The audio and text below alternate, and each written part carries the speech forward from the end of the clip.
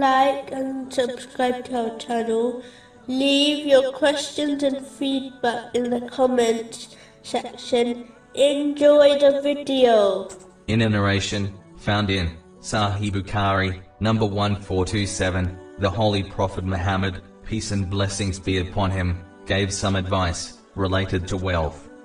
The first thing is that the upper hand is better than the lower hand. This means that the one who strives to give their obligatory and voluntary charity according to their means is superior than the one who gives less and instead takes things such as wealth from others.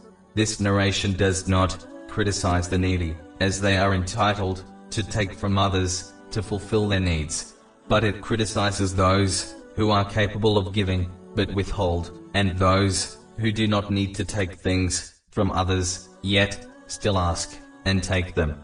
A Muslim should give according to their means, irrespective of its size, as Allah, the Exalted, observes quality, meaning one's sincerity, not quantity.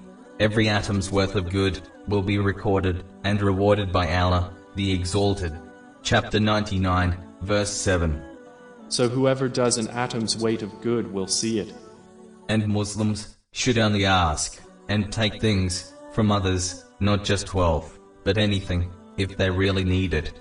Otherwise, they should abstain from asking too much, as this leads to person becoming dependent on people and losing trust in Allah, the Exalted.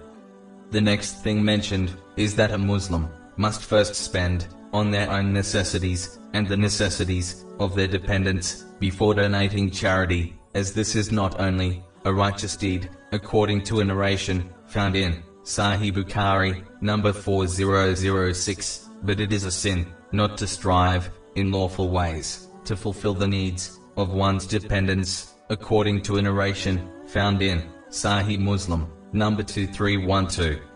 The final thing is that the best charity is when one donates after fulfilling their needs and the needs of their dependents, without excessiveness, waste, or extravagance, without putting themselves into financial difficulty. Islam teaches Muslims not to donate all their wealth, but to donate regularly, according to their means, in a balanced way.